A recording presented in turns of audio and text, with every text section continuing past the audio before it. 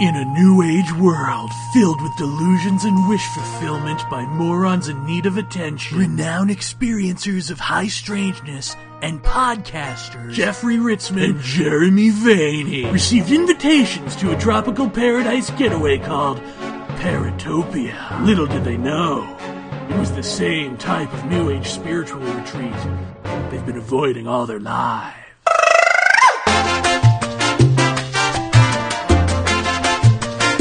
Oh, don't be shy.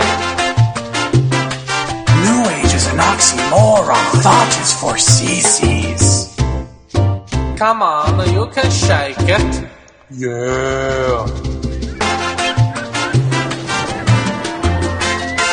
We create our own realities, especially the homeless. Anything goes at Paratopia. And welcome. Jeremy Vaeni and Jeffrey Ritzmann. So good of you to come. Well, the ad said we could take a vacation from ourselves. So and our lives do kind of suck. Yes, but I'm not married. No, not wives, lives. Oh, I don't get it. Well, just relax and let go your thoughts and your feelings. Breathe out your inhibitions and breathe in the salty sea, thick with humidity from a dolphin's blowhole. That sounds nice. Yeah, okay. Paratopia. She has everything but the one thing she is missing. A blowhole? A feel-good radio show about how the universe really works. Seriously, dude? You want, like, a science show out here in the desert? Sure, this is a beach. I'm from New York. It's all sand. Not a science show, a show about reality. The truth of what lies beneath all that day-to-day misery. You know, controllable fun, like Paratopia. I don't think there's a matrix of controllable fun underlying... Oh, come now. You had me at I don't think. Well, I don't think. Huh. There's that phrase again, and it's good. Do not think. Okay, look, we didn't come here to take a vacation from ourselves as talk show hosts, only to host a talk show? That's not even a... I see, yes. Well then, I'll have to pay attention to my dreams a little more closely and manifest the perfect hosts. You do what you want. Anything goes at Paratopia. But first, join me in a drink, will you? Will you, Jeremy Vaeni? Yeah, I guess so. Will you, Jeffrey Ritzmann? Yeah, what the hell? I like beverages. Then it is settled. Here, grab a drink with a crazy straw and suck on it. Oh my god, I don't feel so... Is your head spinning because everything else is? Huh?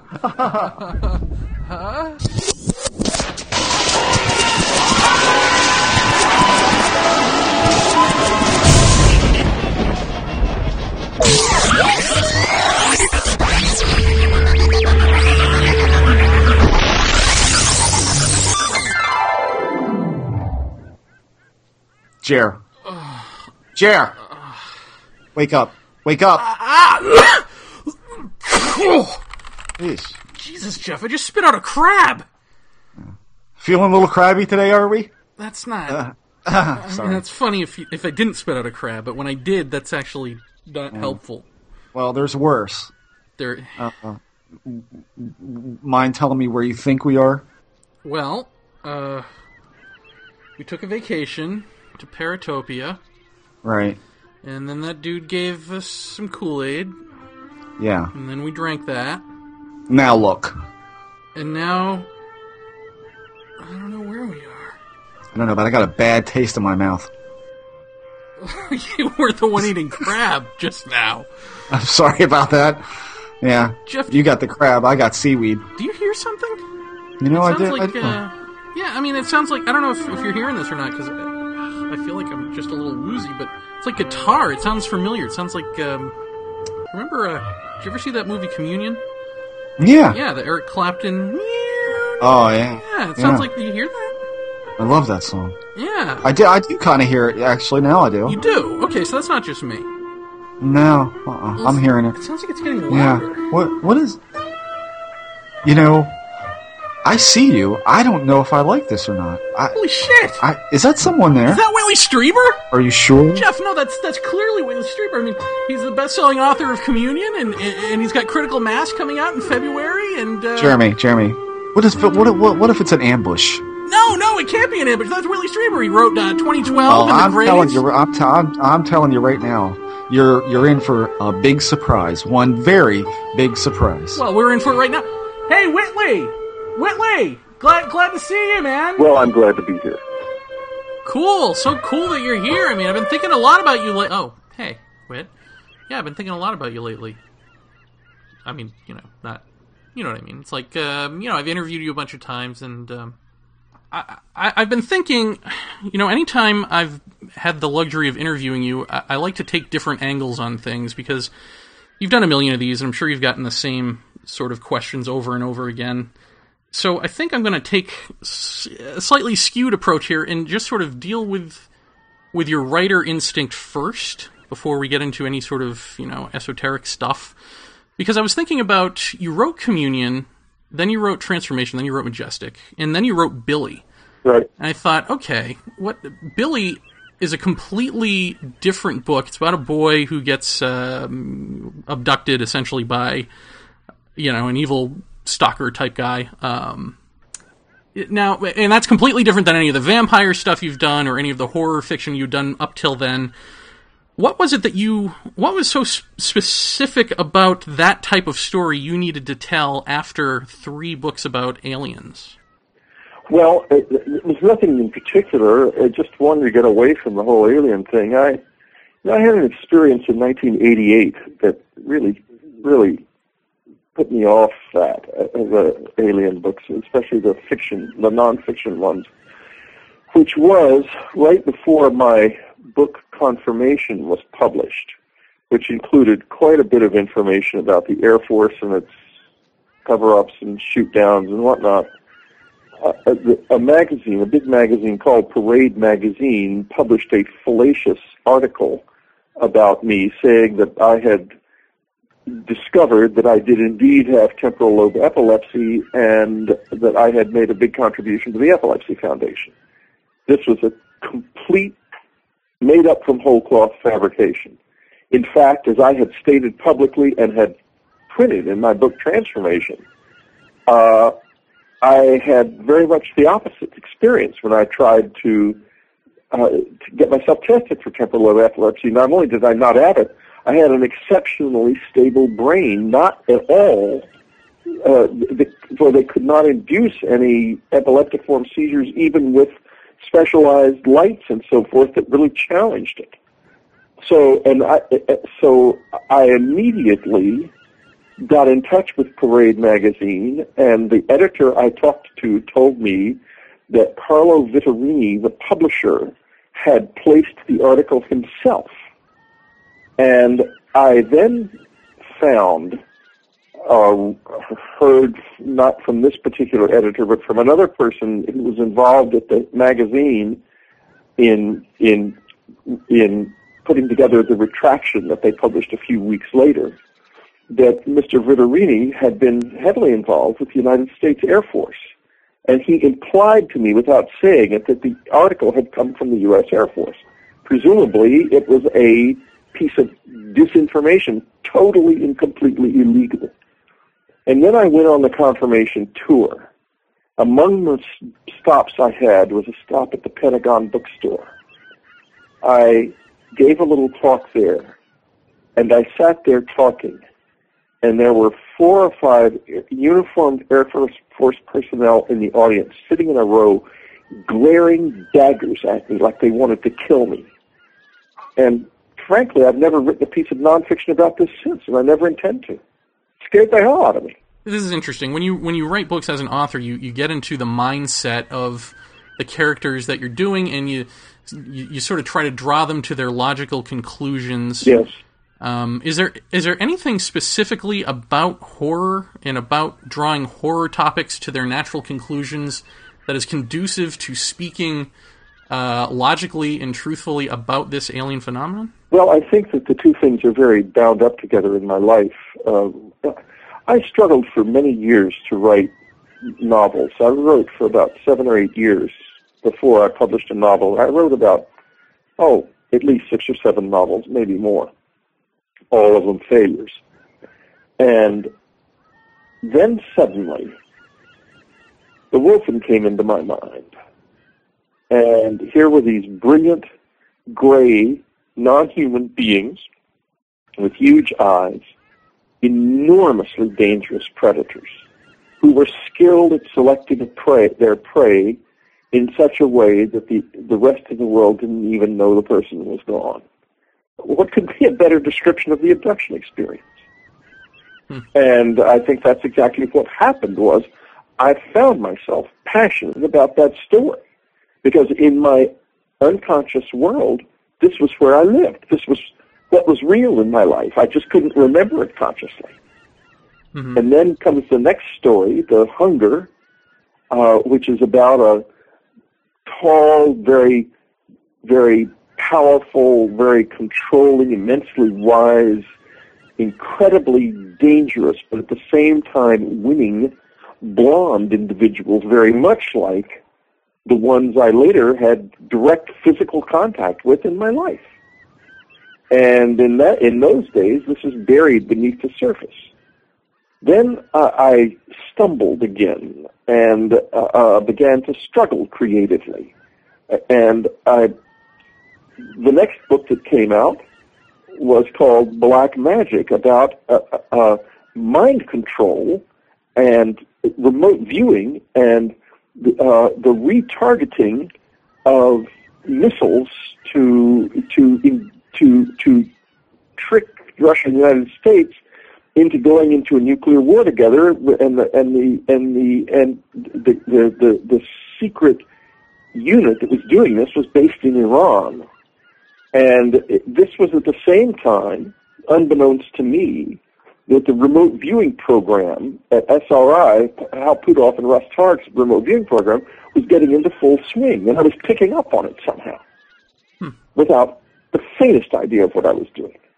Then comes The Night Church, about a church, an evil, dark church hidden within the Catholic Church. And then after that, other books, there's a lot of unconscious visitor imagery in cat magic. There's really none in War Day. And then it happened to me one night in 1985, and I wrote after that came Communion. Mm-hmm. So it was a process. My whole creative process was a process of kind of attempting to get at this material under the surface. And then, when I was later conscious of my efforts to do that and aware of what I was doing, I wrote the nonfiction books. And then I kept trying, and have been ever since, trying to walk away from it. It's the last thing I want in my life, frankly. I cursed the day I published Communion. It ruined my life. And I have never lived up to my potential as a writer. I am a purveyor of rejected knowledge. I'm a pariah in the world of publishing. I hate my life. It's horrible, frankly. Well, a purveyor of rejected knowledge is usually the person who actually has knowledge. So you got to at least know that much, right? Well, I mean, that means your knowledge is pretty authentic, I think, if the masses are rejecting it. What's authentic is that there is something very real in this world that we fundamentally do not understand about what we are and about what the universe around us is, that is absolutely essential to our ability to continue on as a species. I would call that quite fundamental, because if we don't come to grips with this, it's going to eat at us and eat at us and eat at us until finally there's nothing left of this place but the appearance of a place, like a house that has been devoured by termites. Well, sort of on that note then, part of the problem Jeff and I both see in all of this, or the problem that we have personally with it, maybe you share this too, is that, if people don't believe you, that's one thing, and that's, skepticism and all of that, and you know where that comes from, you want reality to reflect how you believe things are, not how they really might be. That I get, but what I have a problem with, and I think Jeff shares this, and maybe you, are the people who actually do believe and think they're onto something, but that's clearly delusional, and then you get lumped in with those people. How have you dealt with that in your own just personal life? I mean, people coming up to you and saying, "Oh, yes, I've seen the thing that's on the cover of Communion. I have had these experiences," and you know that they haven't. How do you must encounter that quite a bit. Usually the people who come up to me have had the experiences. Occasionally, I will find some individual who's clearly delusional, but I'm no professional. I can't tell. Mm-hmm. If somebody says to me that they've had this happen to them, I'll generally take them at face value, because I had no choice but to take myself at face value, even though I thought it was a load of crap, frankly, after it happened to me. I thought I'd been drugged. And I thought I knew who had done it, too. And my initial thought was to pursue it as a criminal offense against me. I thought I had been drugged and raped. And I thought I knew why. And to be very specific, when I published my book, War Day, the Reagan administration was hot to trot to harden the American manufacturing infrastructure and industrial infrastructure against a limited nuclear war. And they were asking for a large budget from the Federal Emergency Management Administration from Congress to do this. And War Day went through Congress like a house of fire, and it killed that bill, killed the whole initiative. Now, I knew Brent Scowcroft at the time to be a vindictive bastard. And when I had my close encounter experience, there was a person there whom I knew from college, who had joined the Central Intelligence Agency. And although I didn't put this in the book, and I'll tell you why in a minute, my initial thought was he had been detailed to come after me, because I knew that they fooled around with drugs and stuff because of things that had happened I was aware of in college. And and I thought they had drugged me and that they had raped me, and that this man, known to me to be a bastard and known to me to hate me, from one of the staffers in Ted Kennedy's office, who called me and told me to watch out for him, that he was after my ass. He actually said that you'd better watch out for the IRS, because we think he's going to put the IRS on you. And I thought, no, he didn't. He put the CIA on me instead. So I knew the guy. I was still in touch. I mean, I hadn't talked to the man who was there in a couple of years, in 2 or 3 years, but I had his phone number and stuff, and I called him. I couldn't get a hold of him. The line was disconnected. Didn't surprise me too much. Through some mutual friends, I got a hold of his brother, and the first thing that happened to me, immediately after I had been confirmed by my doctor that I had been raped, which I also not only didn't put in the book, I didn't tell my wife for 20 years because it was so humiliating. I found out my friend, my CIA friend, and that's in quotes, had been dead since the previous March. He was dead when I saw him sitting there with the aliens, supposed aliens. Mm-hmm. So what in the hell happened that night? Then I find that it's totally ordinary in the experience for the dead to show up along with visitors. I'd say good 20% of our letters that we got from people mention it specifically. Mm-hmm. And it used to happen at my cabin all the time when we had groups of people up there and the little gray aliens were coming. You'd know they were showing up when people started to see their dead friends walking around in the house. I was utterly fantastic. Mm-hmm. So what do you think it was about? Is it really some Buck Rogers aliens from another planet come down here to diddle with us and fool with us genetically? Maybe. Maybe that's part of it. I don't know. But I'll tell you this, there's a big part of it that we do not understand at all. Yeah, well, and that sort of gets to my sort of mantra going into 2009, which is ask who is creating the narrative, because more and more I keep seeing this. There are little gray alien doctors that are here, creating hybrids to take us over, sort of the Hopkins-Jacobs perspective.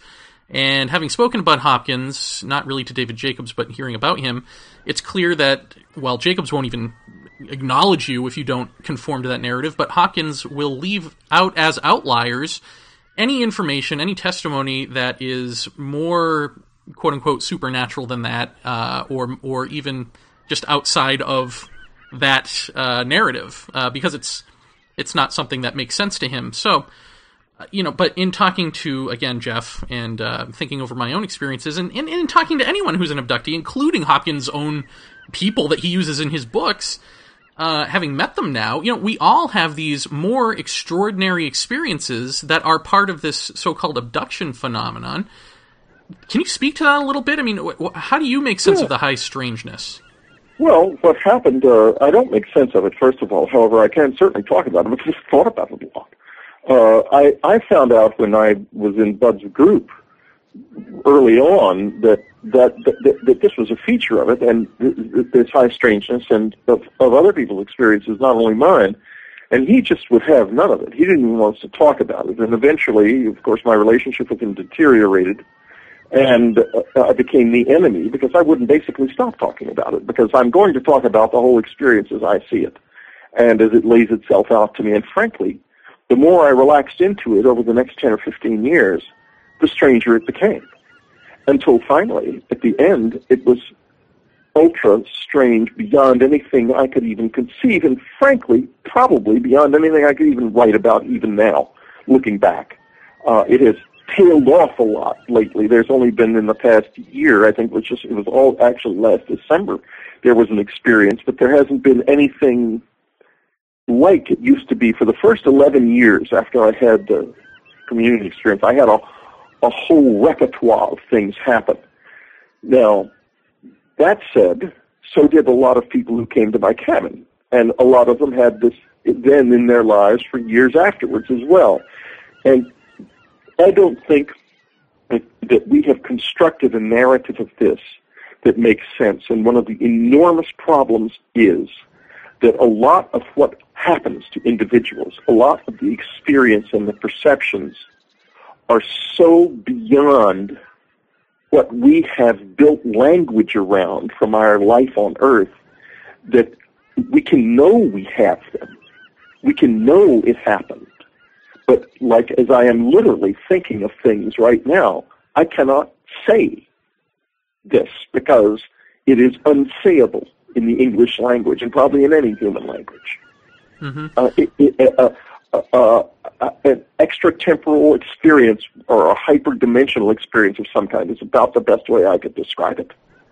I know that you were at the first Star Nations gathering, right? After the White Buffalo I may have been. I have no idea what even you're talking about. But go ahead. Well, I was told you were there. I'm sure I was. Standing Elk had put together the Star Nations gathering after the White Buffalo. David Axelrod, with no memory of what I just said a few weeks ago to Blaglagovich or whatever his name is. But go ahead. I'm sorry. Well, okay. What I was going to ask, maybe you picked up some of it there, or you'll just know what I'm talking about. But the Lakota way of thinking is that there is no such thing as I, me. So if they don't have that in their language, if they don't have, sort of the I, you split, and they're in contact, if they are, with these star people, is that perhaps the type of language that we need to be looking at? So that maybe it's not English that can get at it so much as it's this this sort of, other mindset that doesn't have sort of the separation of self. Maybe we have to adopt something like that. That's a really brilliant idea, because I think you're really onto something there, because I've always felt that the Native American take on this was much more sophisticated than what we are able to achieve using this far more temporally disadvantaged, if you will, language. English is an extremely linear language, and the English concept, the European concept of self, is extremely isolated. And what you're looking at here is a language that may have forms in it that are much more accessible to describing these experiences. It's quite possible, I don't know because I don't speak the language. I think also that some of the extraordinarily sophisticated and subtle languages of the Brazilian native people of Brazil, for example, whose languages are very grounded outside of, if you could use that word, outside of time, might be better able to describe these experiences than we are as well. I don't know. Mm-hmm. But the inability to describe them means also an inability to understand them. And what comes out, for example, of one's mouth is that, the visitors are somehow connected with the dead. But what does that really mean? Does that mean that something happens in your mind when you're with them that conjures up your own memories of your dead and brings them to mysterious life in the context of the close encounter? We don't know the answer. I'm going to turn it over to Jeff because I am being a complete conversation hog. No, please. Whitley, the one thing I wanted to ask you about, and it's something that I've been talking to people both online and off for years, is I know in my own experiences that it seems that when my intent is focused on this subject, almost to the point of obsession, that I seem to get a lot more direct experience, sightings, what have you.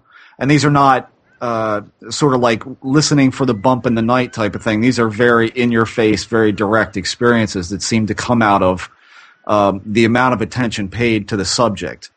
I recently had a man on my website who's been dying to see something of this phenomena for obviously a very long time. And recently he put a post up on my board saying, I'm out of this. I've been paying way too much attention to this, and I've had literally 4 in-your-face sightings in the course of a week. I don't need this in my life. And that's something that I've talked about with people quite a bit over the years, that if you're not willing to open yourself up to this, it's best not to immerse yourself in it. And I'm curious if you've ever found that kind of the more you give, the more you get type of scenario in your own experiences. No, absolutely, no question whatsoever about it. That's why my experiences happened. Mm-hmm. They happened because I started going out in the woods, and this once I had eliminated all the other possibilities, I knew that this was something really, really strange. Early on, I thought it might actually be aliens, and I suspected my friend, who I talked about earlier, might even be alive, that he might not be dead. But once I wrote Communion, and I realized that so many people had that same connection, I should have put the experience of him in the book too, but I didn't. Mm-hmm. In any case, the more I went out in the woods, the more I challenged myself and my own fears. They came back. They got interested. Mm-hmm. And it developed gradually over time into a very much of a long-term relationship that was all centered around meditation. Mm-hmm. And in the last year or so, a man started coming to meditate with me almost every night. And I say a man because he was not very large. He was a smallish man. He wore a little tunic. He was very slight. He smelled human, in fact, quite strongly. He was like a person who never bathed. In fact, wherever he came from, that wasn't something they had invented yet, or perhaps it was something they'd given up. In any case, right. He used to sometimes sleep in a bed in a room down the hall from us, but no matter what we did, no matter how careful we were never able to confront him quite directly. He would come onto the roof and then down through the wood into the room, and night after night after night. Annie finally came into the room one night to have this experience, because it was quite extraordinary that this was happening, and she could hear him in the house too. The cats were reacting to his presence. It was obviously that there was a third person in the house we could never quite see. And when he hit the roof, a number of others hit the roof too, and she said, "I can't handle this." And she got up and left. Right. But the last night I was there, when South Park came out with the rectal probe shows, and they really made me into a national laughingstock. Right. And my sales of my books just dropped through the floor, and they've never really recovered. I've just been sort of living in a scratch existence ever since. But they I was bankrupt. I had no more money, and I had to leave the house. We were foreclosed long before it became fashionable. And the last night I was there, they came. This fellow I had had so much experience with him, so much communication, and I didn't know whether he would ever come back again or whether he would follow us to the little condo in Texas we went to or anything. And I finally asked him, I said, I know that I cannot have seen you the way you really are, because I see a human being, a body, and I touch you, and it's a body. But that can't be what you are, because if you were like me, a body, you wouldn't be jumping through ceilings and things. Right. So then there was just silence. He used to stand behind me and put his hands on my shoulders. And if I even so much as thought about turning around, the little muscles in my body would start to work. The hands would go away, and he'd be either gone or standing back way across the room, 5 feet, 10 feet away. He would never just confront me directly, never. Mm-hmm. Anyway, that night,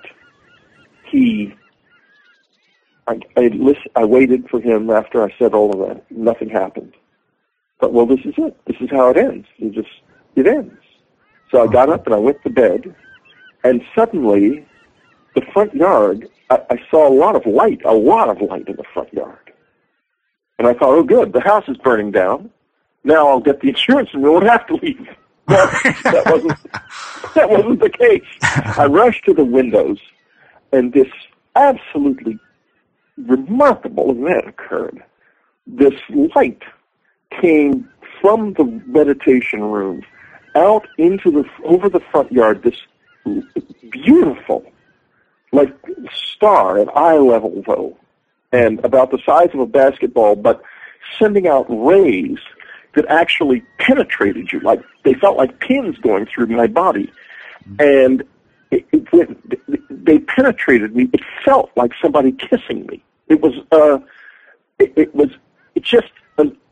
And I'm right now up against the very linguistic issues that we were talking about a moment ago.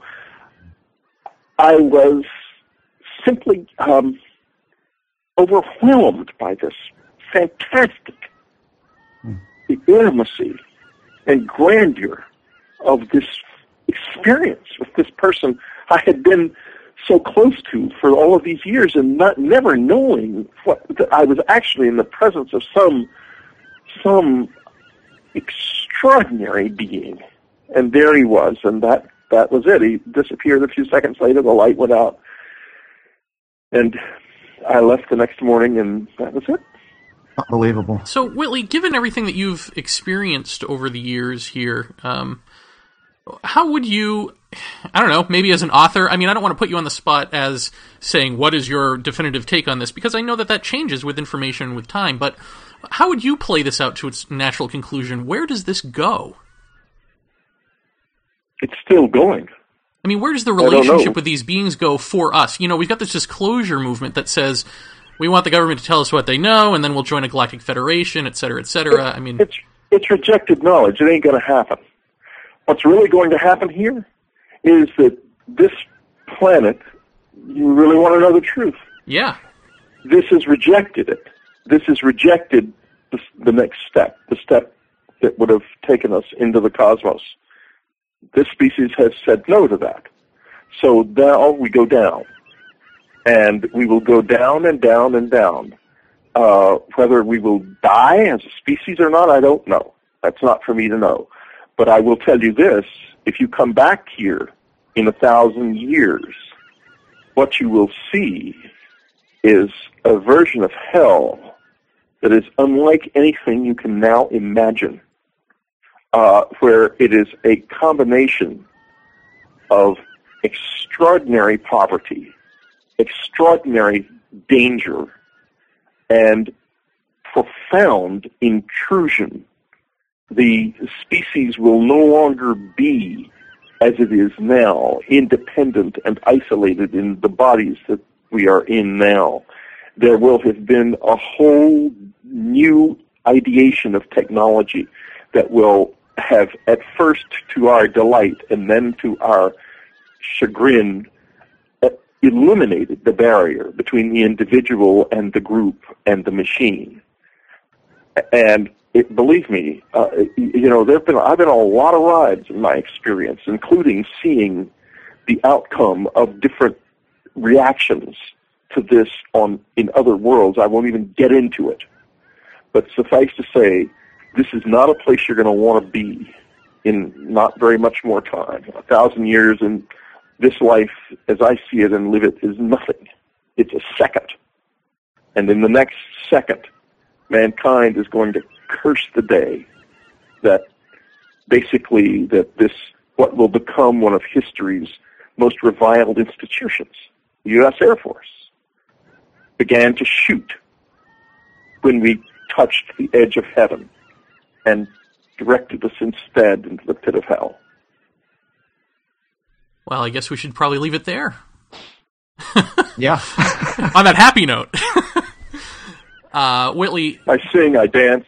Yeah. A half hour is not enough time with you. We need to have you back on. So please do come back on. Thank you so much. And give us a little something about your book coming out in February. Give us a taste of that. It's called Critical Mass, and it is about the danger of nuclear terrorism. It is a thriller, and it is also penetrates into the mind of Muslim terrorists in a way that can't be done elsewhere. You will find out how they think and why they think as they do. And are you hoping to have the same effect with this as you did with Coming Global Superstorm? I'm hoping to, yes, because this is a terribly, terribly vital and important problem. And one way in which our world unfolds involves nuclear terrorism, and it's something that we absolutely must prevent. Because I talked a few minutes ago about 1,000 years. If that happens, then it's not 1,000 years when that sort of thing begins to unfold, but less than 100.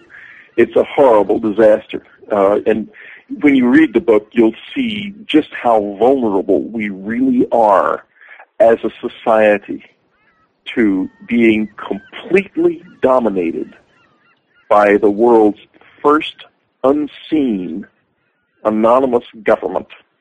A group of terrorists with nuclear capability could rule this planet in a day. Well, I can't wait. I love your work. Whether you like your work or not, I love your work. So thank you for... I love my work. Excellent. I'm very proud of my work. I think I've done some wonderful things, and I'm, keeping on. Very good. Yeah, and I'm still looking forward to the release of Conversations Evenings with Demons. It's out. It's been out for years. But is it not being re-released? Maybe. I don't have any idea. Yeah, I think some guy wrote me something about that. I didn't keep up with it. Well, if I can find it, that's been the bane of my existence with you for the last 10 years is trying to find this book. But in any event, thank you very much for doing the show. And, yes, thank you very much. Yeah. Sure, thank you. Thanks for being our first guest. Take care. Bye. Hello, Jeff. I'm sorry I'm such a bad host that I didn't... No. I didn't give you more questions. That was good. I asked the most important thing I wanted to know, and that was good. I was kind of thinking, gee, you don't really want to ask the communion movie questions after... No, after no, definitely not. Definitely not. So anyway, getting back to Communion the movie, what did you think of... Definitely not. I hate my life. He's so cheery. That was such a whirlwind, wasn't it? Yeah. I think, like most writers, he can see the absolute good and the abysmal evil of everything, and everything in between. So it's I've heard him speak like that before on a couple of different programs where, and the one thing I actually wanted to bring up to him at the end was, he talks about if we ignore what this phenomenon is presenting us with, and we ignore the relationship that can be had with it, we get what we get, that kind of thing. Well, my question is the phenomenon going to allow us to ignore it for much longer? I think. Well, it sounds like already, what he's saying is yes, because it's a rejected knowledge, and so it's not going to be any sort of great giant disclosure type thing. Well, Did we ever think it was going to be a big top-down revelation to begin with? I mean... no, some of us do, but no, I don't. And no, I think what he's saying is, we had an option. We had a fork at the road, and we chose hell. we chose obliteration, and so no, I think that any sort of option to, I don't know, fulfill ourselves as a species is over, is what he's saying. Well, we chose wrongly already. I don't know that I agree with that as a whole. I get I've always had kind of the impression that this will not be ignored. And if you want to talk about a fork in the road, perhaps there's many forks in many roads that we're going to have. But I don't get the sense. I think we might be a little slow on the uptake, but I think eventually people are going to look at this whole thing in a different way. And I've only become optimistic about that in the past couple of weeks. Mm-hmm. And I think I mentioned on the Paracast episode that we were on that for the first time in a long time I had a meaningful discussion on AboveTopSecret.com. And that showed me right there that there are other people out there who are looking at this in a different way and can talk about it with some sense and some truly open-minded. I mean, everybody says they're open-minded when we start talking about the ETH, and then you discover, well, they're not really open-minded. They're only as open-minded as to fill their own need to believe. But I think we're actually starting to see maybe the tip of the iceberg of just how many people are out there who may be willing to look at this in a different way, because after all, the old way is not getting us anywhere. And if more people start looking at it differently, who's to say what kind of progress can't be made with that? Mm-hmm. I'm optimistic about it these days. Talk to me next week; it could be something completely different. But. Well, see, and that's actually literally true of, I think, all three of us. So I'm just throwing that out there because I know that people often accuse Strieber of always being, negative and down, and or the opposite. What is it, Whitley? Are they space brothers or are they demons? It's like, no, dude. People's real opinions on things of this great nature change with your mood of the day, plus, however you're feeling that day, plus the information that you're receiving or the experiences that you've had and how you feel about them lately. You know what I mean? It's not a cut and dry one or the other. And I think anyone that has a cut and dry one or the other is probably delusional, is probably picked a side that is non-existent by the fact that it's still an unknown. And so there is no side to pick. There's just this thing happening. And however you feel about it that day is beside the point. But I wonder what it is that what is there an event? I wish we'd gotten into. Was there an event? Was there some catalyst for the wrong fork at the road that he sees? I mean, why now has he decided or figured out or realized or whatever that it's over for us? Well, don't you think a lot of that is probably how he's been treated as a writer in the in the literary community, number one, but also how he's been kind of, I don't know, somewhat berated and shoved aside even in ufology circles. I mean, how many times do we have to read, well, I saw communion and that was just weird. And I stand by the statement that I make to everybody who's seen that movie and says they didn't get anything out of it, or read the book and said they didn't get anything out of it. Is like, well, then you're not getting it. I have to say, I mean, as far as my own stuff goes, that the communion film is probably the closest you're going to get to that weirdness and that hyper-reality feeling if you really watch that movie carefully. Yeah, I agree. That is it. And that's obviously not what people want. They don't want to hear that. That's too far out for them.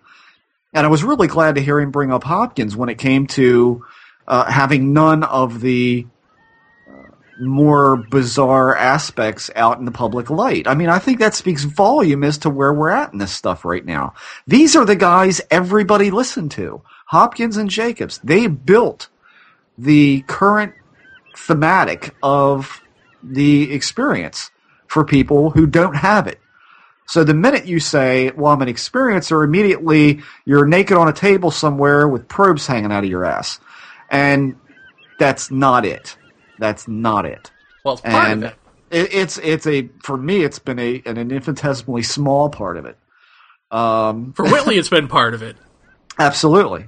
Yeah. I mean, don't get us wrong. We're not saying the tiny doctor creating hybrid scenario isn't true or isn't, something that people are experiencing. We're just saying that's a tiny piece of it. There's so much going on that just is not reported in these books that to cookie cut that out of the dough and make an image and say that's it is, you're not doing us any great service. No. And I mean, I think that Whitley is a prime example of someone who's been able to articulate the multi-leveled experience. And everybody wants to know what's really going on. And I don't think at this point we really know what exactly is going on. You can theorize the alien doctors as much as you want, but I think that is literally the top level surface of what you're seeing or what you're experiencing, and that could be something that is generated more by you and interpreted by the experience than anything that's actually going on in quote unquote reality, whatever that means.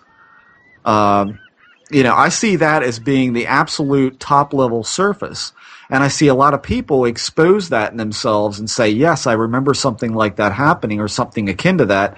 And stop right there. And I say, don't you want to think about that more? Don't you want to uncover a couple more stones in what you remember and what may have been said to you or imparted to you or shown to you? And, and then it usually degrades into, well, it was so weird and this, that, and the other. I just kind of blew that off. That's the important part. That's the part you're supposed to look at. I know that years ago when I was working with a research partner, he said, and this was, I think, after a case we had in another state that actually looked very much like what you would think of being demonic. A lady seeing an alien at the foot of her bed in a Zorro hat with a knife, who summarily raped her as her husband laid next to her in the bed. So you've got stuff like that, and once you learn a little bit more about the family, and you see, point of the story here is that the husband came in and saw her and her 3 daughters speaking to my research partner and I, and he said, "You're not going to talk to these guys unless they're willing to give you some money." Okay. So I saw him as being the really belligerent, talk down to his wife kind of guy, just in the very little bit of family life that I witnessed there. You could see he was definitely the dominant alpha male type guy. And I have to wonder if her mindset of the oppression and the I don't know how else to put it, but the being under someone's thumb and being the subservient and the victim in this kind of thing, and a lot of that was conveyed to us as well, as that she wasn't particularly happy and so on and so forth. Did that reflect itself back in the experience? Is that why she had these horrible experiences like that? And then, flash forward to last year when we all saw the Dorothy Izot film and how she spoke about, seeing these benevolent beings who she described as men come to her and were very pleasant, and it didn't seem to be a inherently fearful exhibition. That was until someone in her parish mentioned, well, I think these things are possibly demonic. And then all of a sudden it was demonic. It reflected her own fear back at her. and I remember you talking with Whitley on the 2012 show with Cultural Contact, where he was talking about a woman who stayed at the cabin, and or a man, and when he saw one of these beings, he freaked out, and then all of a sudden it took on the appearance, or its head took on the appearance of a hawk. And him saying, this is not something that they can help. This is not something that they and that's that's always been in the back of my head through a lot of experiences, is that while I freak out about it, I think I get the and the only way I'm going to say it is I get the feeling at the time that although it's terrifying to me, there seems to be this undercurrent of, in our native English, of sort of, oh crap, how do we stop doing that, and essentially the no, don't scream, no, don't scream, that kind of, it's okay, but you can't help but react the way you do, and they can't help but react the way they do. Mm-hmm. So, I mean, over the years, I've seen this as really being reflections of your fear, reflections of your perceptions, and that may be what the entire little doctors thing boils down to, is cultural contamination, and whatever they are doing is triggering something in your mind of hospitals and doctors and surgical stuff. That might be, but there's also, my experiences, as limited as they are, one was being on a table being stared at by these beings. Now, I guess you could say the cultural contamination there would be if I had then thought doctors, because who stares at you on a table, with like a light over your head except a doctor or a dentist. Right. However, the other, talk about little guys in tunics. Well, I've seen them. I mean, he's on the money there. Right. And they basically did show me a row of humans lying on tables, unconscious, saying, sort of like, this is what we do. You always wanted to know what an abduction was. Well, this is it. Now, ultimately, I don't remember beyond that, so I don't know what it is they were doing to these people on the tables. Right. But the fact of people lying on tables is there, like I did experience that. Right. I haven't jumped to the conclusion, they're doing, operations on them, they're doing procedures on them, or anything like that. Right. So, have you had experiences like that? Because I'm trying to figure out what exactly it is that you're saying the cultural contamination is.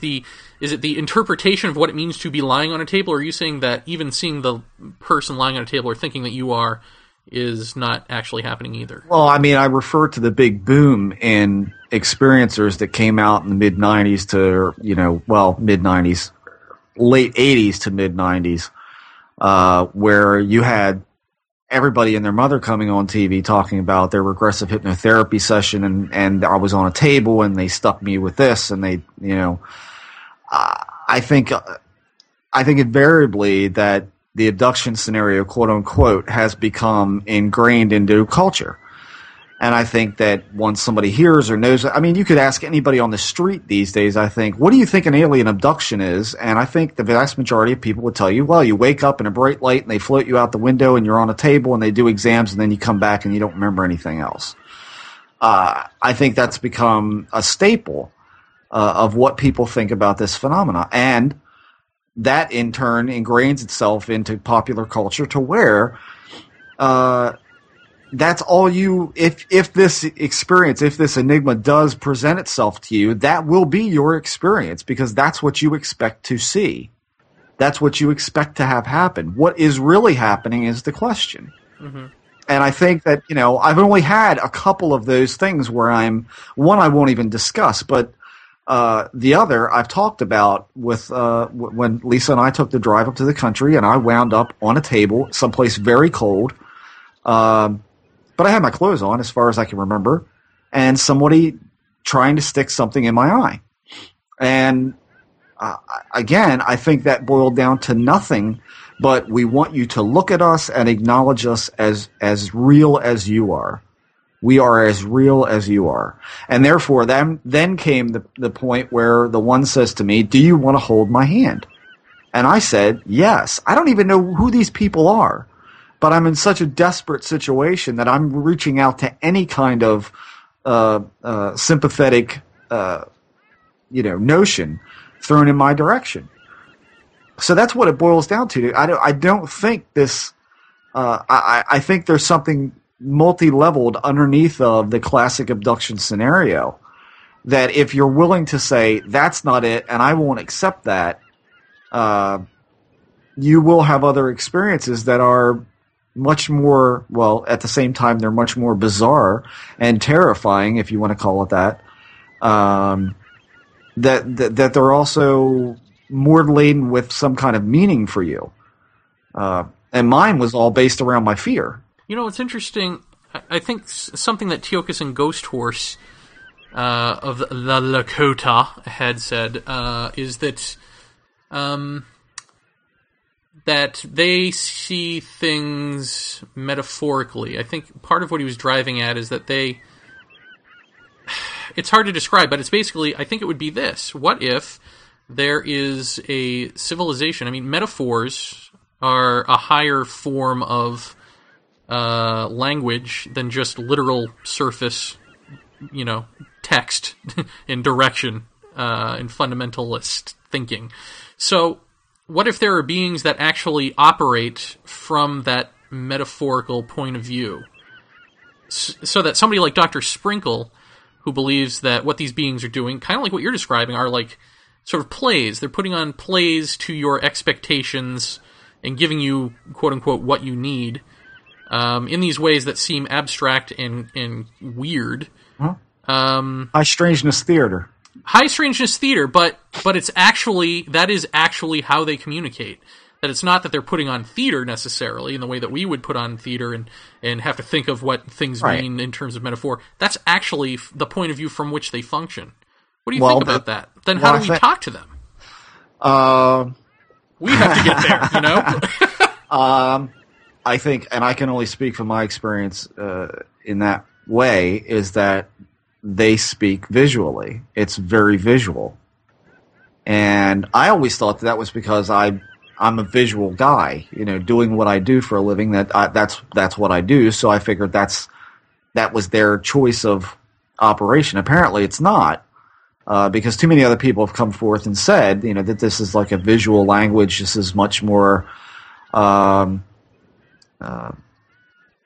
much more clear and concise way of communicating, and we are not used to that. I don't think we're so. Doing what I'm doing right now, trying to think of the right words for the right things. Well, we're used to parable. The Bible or any Bible, pick a Bible, is is all about metaphor and all that. But then you have to know what the deeper meanings are that they're trying to convey. I mean, there is the human aspect to metaphor where we have to actually get what the fuck it is they're trying to say. Right. Or, well, I guess this is a family show now, so what the bleep they're trying to say. So, do you think that that's a dilemma that they acknowledge that if you have a race that speaks in metaphors and visuals, how do they know how to communicate that with us in a way that is meaningful to us? Oh, I guess that's a rhetorical question. I'm sorry. No, I mean, I think. And again, we don't know. We don't know. I think that the problem with, and let's go back again to the operating room and the little doctors. Again, that could be completely contrived by us as a screen for what's going on, but we can't escape the alien. We can't escape the alien. The alien's going to be there. But are we flashing back to birth? Are we flashing back to nightmares of I mean, and really, there is nothing more horrifying to me, at least, than being operated on by people you don't know what they're doing or how clean they are, or and you seem to be in this kind of theater. You're kind of in this, and it's always felt that way to me. I mean, even from being a small child in the bed with the black sheets, which I've described before ad nauseum, that felt like there were hundreds of people around the bed or whatever I was on, and they were all watching me. It was this I felt the focus of the looks, which is why I've never been a big fan of crowds growing up and even now. But if they're speaking in a visual way, I would think that they would know enough about us to know how to do that effectively. But I think in the only way that I can justify it to myself about this is that they're trying to make us think more about whatever it is they're trying to communicate. Mm-hmm. I think invariably, if you're in this and you have the experience, that you're going to come to a different way of thinking. I mean, Jeremy, 5-6 years ago, I thought this was all demonic. I was dumping it out the window, and somehow or another, I've gotten back into it again. Not as obsessive as I was before, but certainly as actively involved in it as I ever have been. And I met you and I met David, and I've come to see it in a different way than I used to. And I started out years ago thinking they must be extraterrestrial. So it's been this progression of getting to the point that I am now. And when I think about how I feel about it right now, I feel like I'm on the hot track. Whether I am or not is to be seen, but I don't know what it is, but I feel I've got a better handle on it because of it. Because of thinking of what has happened in years past and analyzing those over and over and over, I start to see that, hey, they're not this. Maybe, this is... And you explained to me about the whole... they're bad. What they're doing is wrong, and it's evil, and it's this, that, and the other. And you said, well, is it evil, or is it, that we're perceiving something that's not seeing either way? They don't swing either way, good or bad. It's just the way it is, and we perceive it as such because we feel victimized by it. And I think that's what we have to get past, is feeling victimized by it. Because if I'm even the slightest bit in the right direction with my thinking, we have full control over it, and I believe that. And by the way, if you're just hearing us for the first time, we're doing a really bad job at our first show here, because we're basically assuming that you know who we are, and hi, who Teokas and Ghost Horse is, and all this sort of stuff. These things that we're just sort of talking about here. So if you want to know more, if you don't know who the hell we are, you can find, if you just go and search out the podcasts at blog.valians.com. No www. Just blog.valians.com. I have a bunch of podcasts there, some of which Jeff is in, some of which Teokasin is in, Strieber, etc. So you'll find all the stuff that we're talking about there in terms of, Jeff saying, well, I've talked ad nauseum about this and that and the other thing. Well, you can find it all there. So he doesn't have to talk ad nauseum about it here. I think at some point, maybe the next show we do, I think we should maybe do kind of a recap of who the hell you are and what I am and what I am, who I am, and what you are. And well put. And kind of, give new listeners the lowdown on where we stand on all this stuff, and and the battles that we've fought since we've known each other. What, a year or yeah. Well, has it been 2 yet, or just a little over a year? Yeah, it was this summer. 07. So I mean, I think it would be worth to set the tone of the show to say that we don't think about this what a lot of people do, and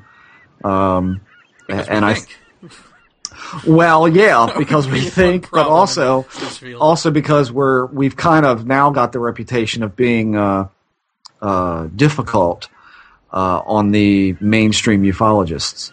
Now, this is why I was surprised to hear him say that he takes at face value when most people, tell them their abduction stories. I don't do that. I guess maybe I'm not mature enough to do that or something, but Well, I think he meets so many people that it's probably hard to have deep, meaningful conversations with every single one of them. Yeah. So, I mean, that's probably why he has to take him at face value, because it's like, hi, Mr. Strieber, it's really nice to meet you. Would you sign my book? And by the way, that's not exactly...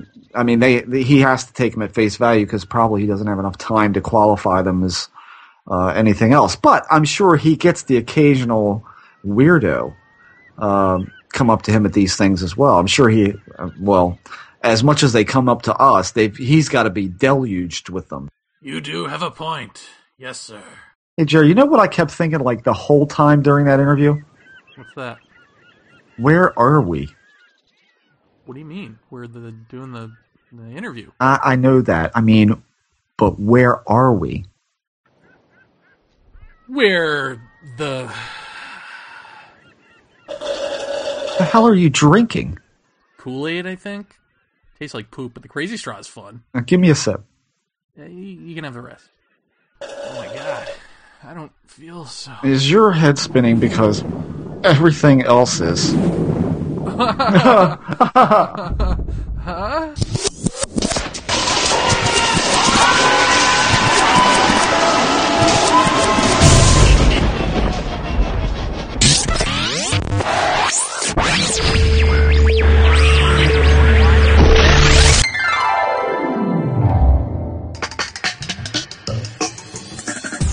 Will Jeremy Vaeni and Jeffrey Ritzmann ever find their way out of Paratopia? Probably not, but why don't you tune in next week anyway? And away.